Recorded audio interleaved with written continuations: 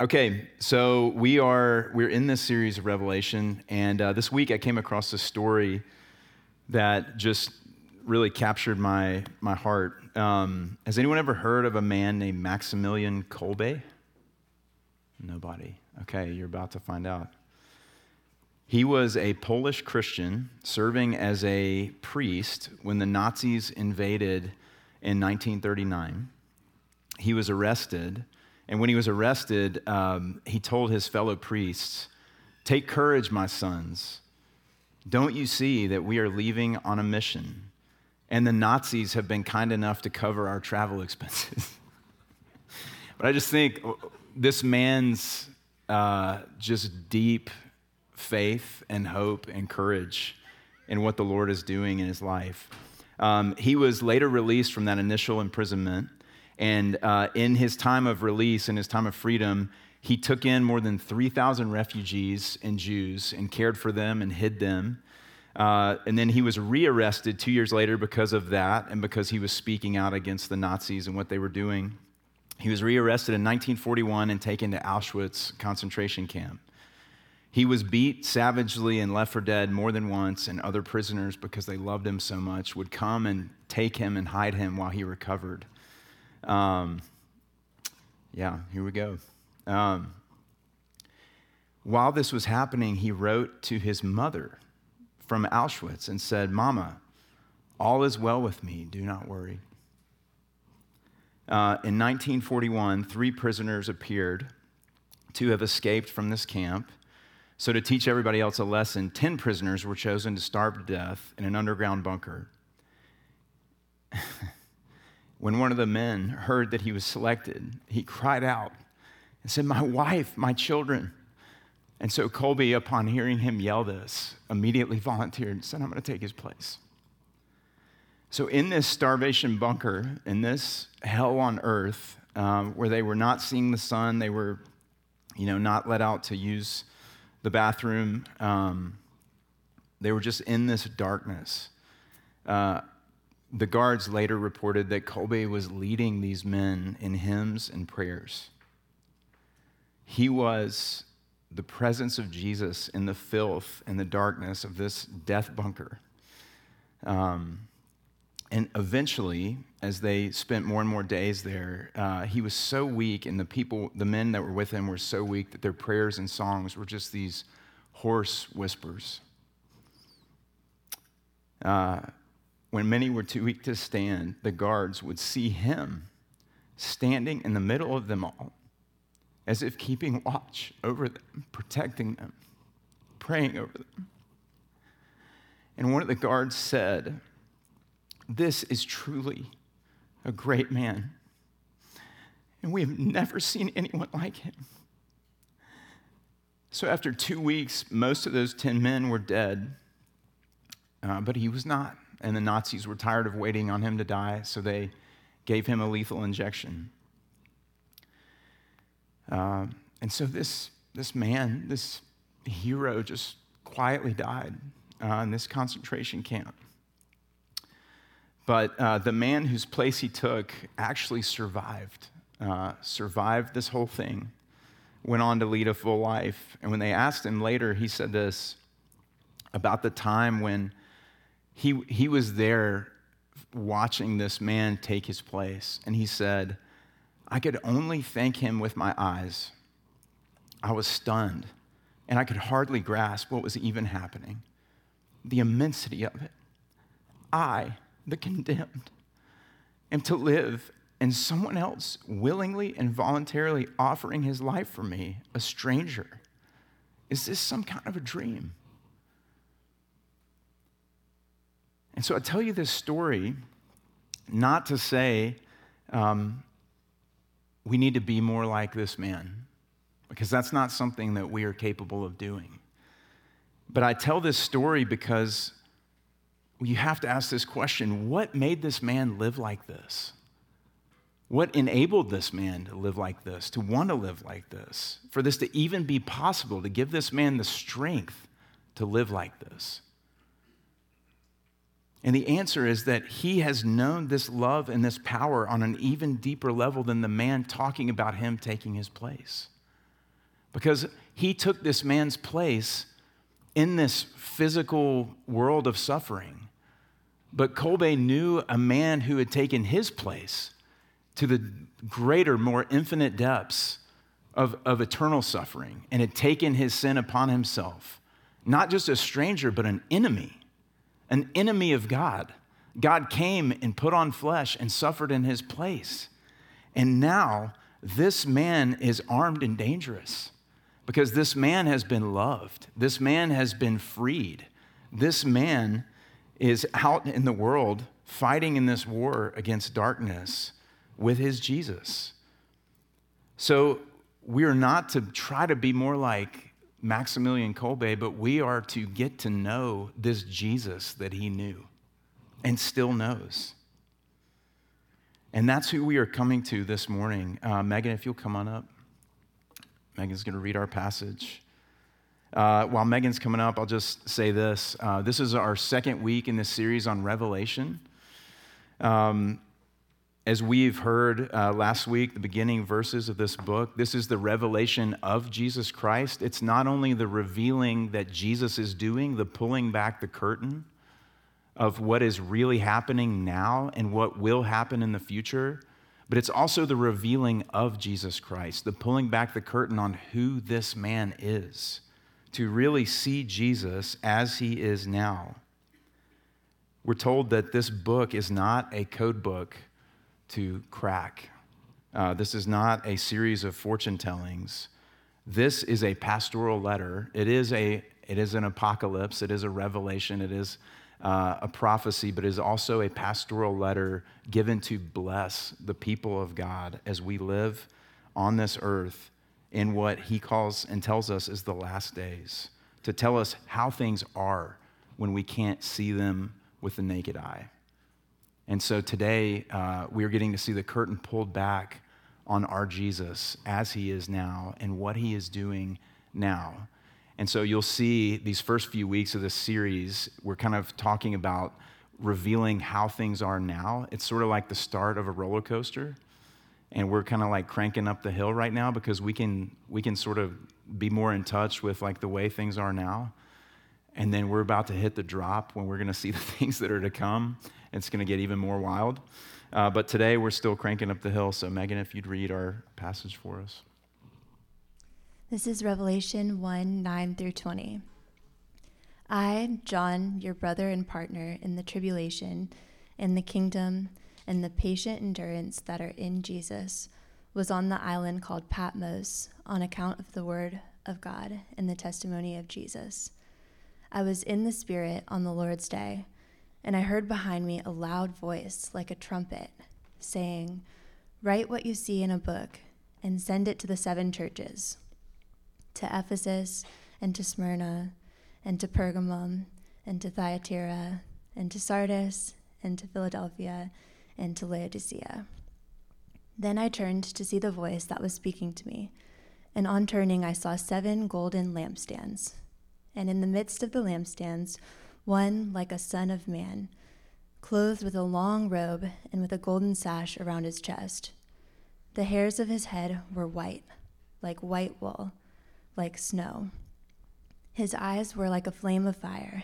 His feet were burnished bronze, refined in a furnace, and his voice was like the roar of many waters. In his right hand he held 7 stars. From his mouth came a sharp 2-edged sword, and his face was like the sun, shining in full strength. When I saw him, I fell at his feet as though dead. But he laid his right hand on me, saying, "Fear not. I am the first and the last, and the living one. I died, and behold, I am alive forevermore, and I have the keys of death and Hades.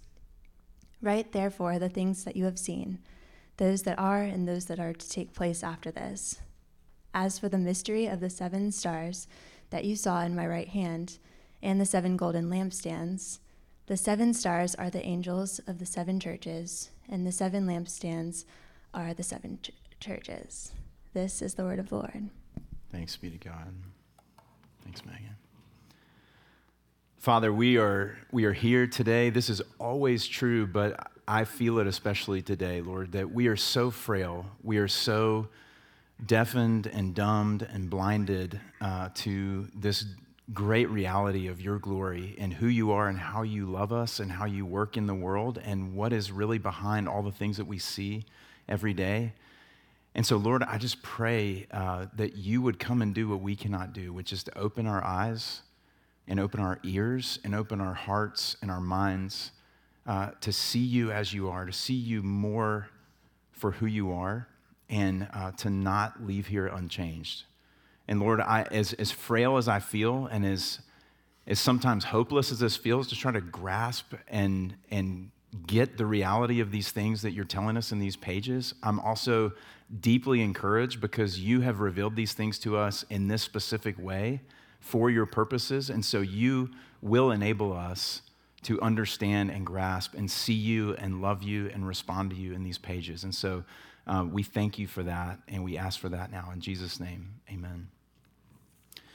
Okay, so these first couple verses, John is talking about life as he experienced it, as someone who is following Jesus, who is a partner with Jesus in this life, in this fallen world. And that is how we will experience life as those who are in Christ. He says, I am John, your brother and partner in these three things that are in Jesus: the tribulation, the kingdom, and the patient endurance. What is he talking about? He's a partner with everyone who is in Christ and Jesus himself in the tribulation. It is tribulation because what is happening is Jesus is waging war against the kingdom of darkness in this world. It is tribulation because there will be suffering when the pressure of another kingdom comes and invades the kingdom that is diametrically opposed to it. And so there will be pressure, there will be suffering, there will be war. He is also a partner in the kingdom that is in Jesus, that God is still the ruler of all of creation, all the seen realm and all of the unseen realms that we know very little about. This same God who spoke creation into existence and sent his son to die on a cross for us and then raised him again to new life to make him king forever, this same God is reigning sovereignly even now, it says in Scripture, over all the kings of the earth. Even when we don't understand why things are happening the way that they're happening, he is on the throne. He is in charge. No one can stand against him. And this kingdom is breaking in even now. We get a taste of it now, but we will experience it fully one day in the future when Jesus returns and makes all things new. So he, like us, is a partner with Jesus and with these people he's writing to, the original audience of these 7 churches scattered throughout Asia. John is their brother and partner in this tribulation and the kingdom. And lastly, the patient endurance. The patient endurance that is in Jesus because of love. Jesus endures the suffering of this world, and he calls us to follow him in enduring the suffering of this world, like Maximilian Kolbe, to fight with him against the kingdom of darkness. It is an honor and a privilege to not remain cowards and not remain self-absorbed, but for Jesus to be transforming us and to call us to follow him into freedom and into strength, his strength, not ours, to fight and wage war on behalf of the souls of men and women against the darkness. And so John is saying, this is where we find ourselves. Let me help you locate yourself in the story. This is all the experience of everyone who is in Christ from Jesus's first coming to his second coming. And this is John. We see John living it out right here in the description of where we find him as these words are being written.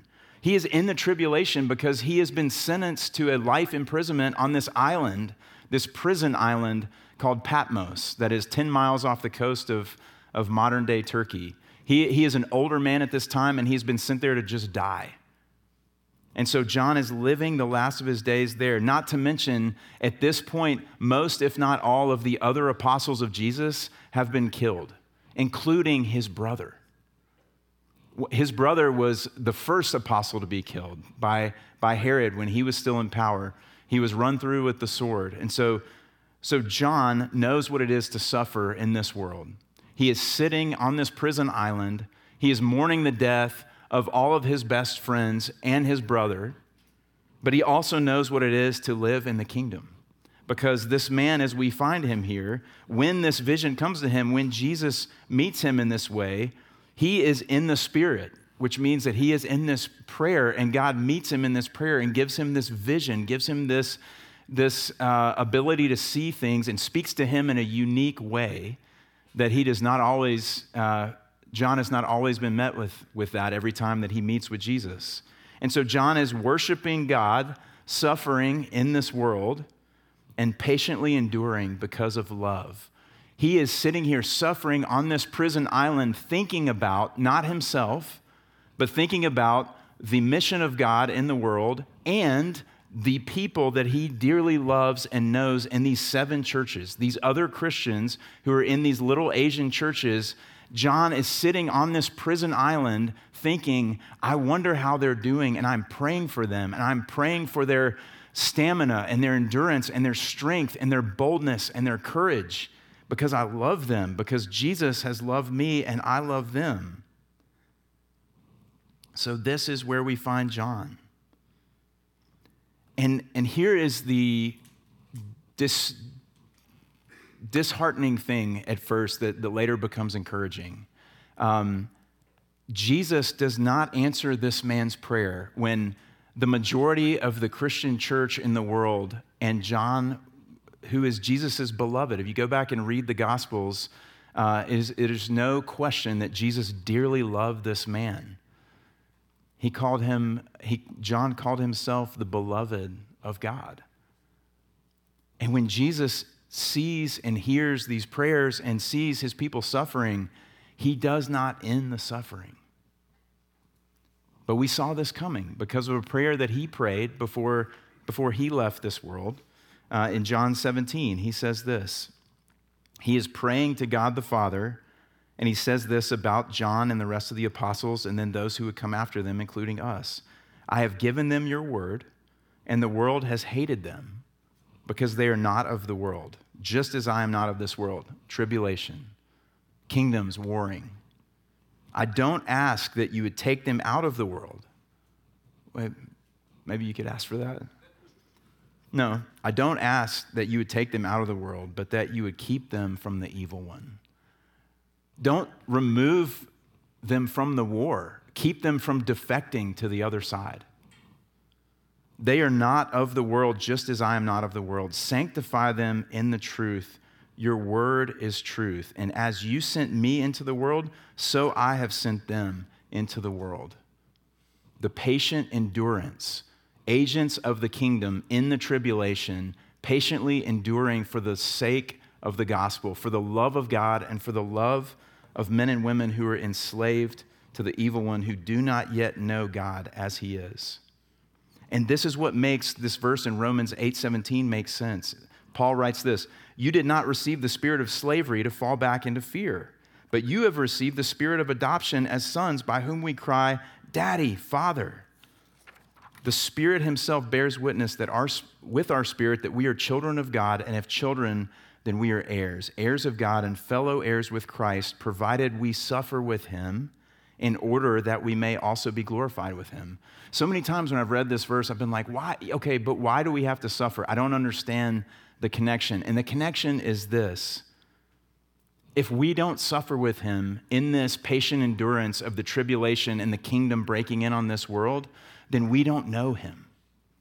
Because this is what he has done. And we, like we talked about this summer, are apprentices of our master. And so if we are going to follow Jesus and try to be like him in everything that he says and thinks and does, we are going to be running with him into this war for the sake of God and our fellow man.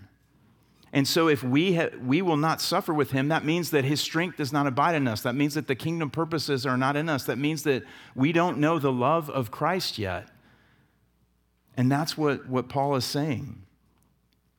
And so he is strengthening us with his presence, with his love and his power, not leaving us alone, not leaving John, not leaving these Christians, these brothers and sisters in these 7 churches, not leaving Maximilian Kolbe, and not leaving the many men and women who have suffered at the hands of evil. not leaving us alone to be slaves to fear and self-absorption. So moving down here, we start to see this vision John shares with us in these next few verses. And what he is seeing Jesus in his fullness as he is now, in all of his glory. And what he needs to see desperately is Jesus' love and his power. If he only sees Jesus' love, that is not encouraging, because it would be too easy to see that there would be other people more powerful, other forces more powerful than this Jesus who wants good things for him, but is not powerful enough to deliver. And if he only sees Jesus' power, then that's not encouraging either, because he knows that he is a sinner. And he knows that apart from Jesus, he is an enemy of God. He needs to know the love of God as well. And what's about to happen in these next few verses is, if you're familiar with the book Prince Caspian, it's like Prince Caspian was this human of this race of the Telmarines, these people that have taken over Narnia. They are opposed to Aslan and his kingdom. And what they are saying is essentially all that there is all that you can see. Because there's all these stories that have become fairy tales that are in the distant past about all these talking creatures and magic and things that are happening in the land. And they keep shutting all that down, saying, no, all of that is a lie, all of that is false. And Prince Caspian is being raised by his evil uncle, who is trying to take the throne from him. But he has this tutor, Dr. Cornelius, who we later find out is one of those magical creatures. He is a dwarf this is amazing. I love talking about this stuff.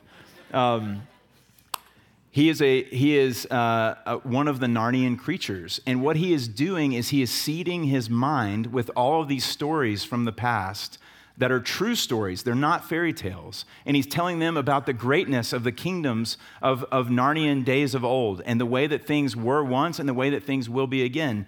And if you think about it, it's kind of like reading the Old Testament.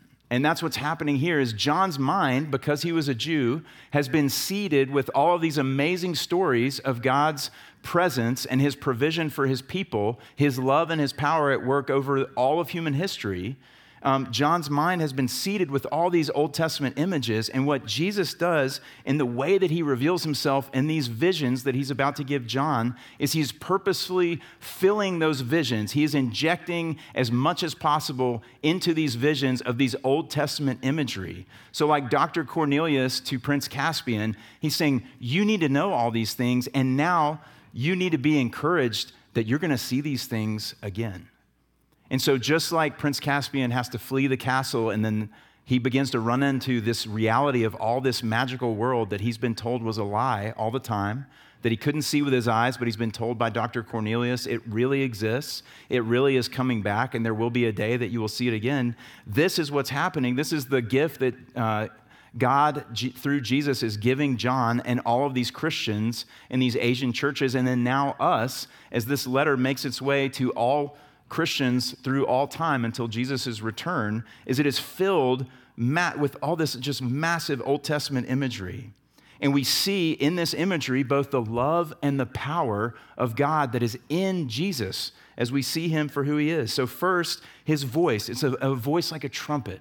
In the Old Testament, the trumpet called God's people to Mount Sinai to be given the law. It was terrifying. It said when they heard the trumpet blast, they began to shake and weep. But that same trumpet also called people to celebrate the Day of Atonement, which pointed forward to the Jesus who took their sin away. He's one like the Son of Man from the book of Daniel. It's this one from this prophetic vision where the Ancient of Days, who is God the Father, gives the kingdom to one like the Son of Man, who is Jesus.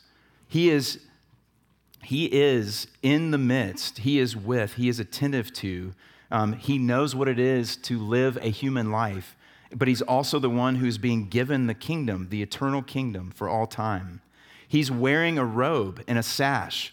The way that this robe and sash is described, it is the robe of a priest. It is the work of a priest is to bring people back to God, to reconcile people to God. But he's also wearing the robe of a king because he is also the one who rules over all things. The way that his hair is described is exactly the way the Ancient of Days hair is described in this vision from Daniel. So not only is he the one like the Son of Man who received the kingdom from God the Father, from the Ancient of Days, he is also the Ancient of Days himself. He is God himself. His eyes are like a flaming fire. Nothing escapes his sight. He burns up all sin and all enemies, but he also burns up our sin and leaves us unburned. There's a better word for that, but it didn't come to me. He burns up all of our sin and frees us from our sin, but we are unharmed because of his love for us, his love and his power. His feet are like burnished bronze refined by fire. It is this super strong, he is fixed, he is immovable, his strength no one can stand against because there are no impurities in this strong metal that was used for shields and used for fire basins in the temple service. So fire could not affect these tools. And so this one who has feet like burnished bronze refined by fire, there were no impurities to burn up in him. He is perfectly pure, so he is perfectly strong. There's no infirmity that makes him weak. His kingdom will never crumble. And out of his mouth is the two-edged sword, which points to Hebrews 4, 12, and 13. It talks about the word of God. The words that come out of this Jesus' mouth cut through the thoughts and intentions of the heart. They knife through all of our lies and all of our false pretenses. But they also tell us that in Jesus we are forgiven and we are clean and we are loved. His face is like the sun shining in full strength. His glory restrained like the sun's to bring life and warmth and health and healing and reveal things in the light. But if it wasn't restrained, it would melt our faces off. We would be undone. And so we are walking this line with this God who is so holy and so awesome and so powerful and so terrible and so mighty, but also loves us so deeply. And if we are going to know him and worship him, we have to see and know him in both of these ways, that he is the all-powerful God and he is also the all-loving, suffering servant who came to die in our place. So these visions that Jesus reveals to John are not for information, but they are for transformation. They're not to give him more information so that he can write down exactly what Jesus looks like. They are to encourage him, to embolden him, and to expand his mind to see things that he cannot see with his naked eyes. And this Jesus, who is full of love and full of power, we see where he is and what he is doing, starting in verse 17 here. When John saw him as he was, he fell at his feet as though dead. He did not decide to fall down and worship. It just happened to him because he was in the presence of the holy, holy, holy God Almighty, ruler of all things, creator of all things. And he saw just a glimpse, these visions, just a glimpse more of who Jesus really is. He just dropped. And it was not something that he could control or decide to do. It just happened. He fell at his feet as though dead, but Jesus laid his right hand on him and said, "Fear not." Why? Why not? How could I not be terrified of what I'm seeing right now? Because I'm the first and the last. I am the living one. I died, and behold, I am alive forevermore. The same Jesus who is standing here in all of his glory and majesty is the same Jesus that lived with John for 3 years and called him friend and laughed with him and ate with him and spoke with him and went to the cross and endured shame and pain beyond measure so that John could have life. And so Jesus is saying, who are you afraid of now? Because the one with all the power, me, I am the first and the last. I am God. There is no other God who can banish you or condemn you. I am God. I am him. I am the living one. I died, and behold, I am alive forevermore, and I have the keys of death and hell. So who can condemn you? You? You, John, your own voice? No, you're not powerful enough to do that. Who, God? No, I am God. Who, Satan and all of his spiritual forces of darkness? That is laughable, because I'm holding the keys of death and hell. No one can snatch you out of my hand. This amazing, awesome God is also this God who deeply, deeply loves you. And he says, "Write, therefore, because this is who I am and because this has deeply encouraged you to be in touch with the raw power of God and also the deep personal love of God, I'm showing you these things for your sake, but I'm also asking you to write them down and share them with your brothers and sisters because this is what they need. They don't need to be taken out of this world. They don't need to be rescued from the suffering that they're having to endure.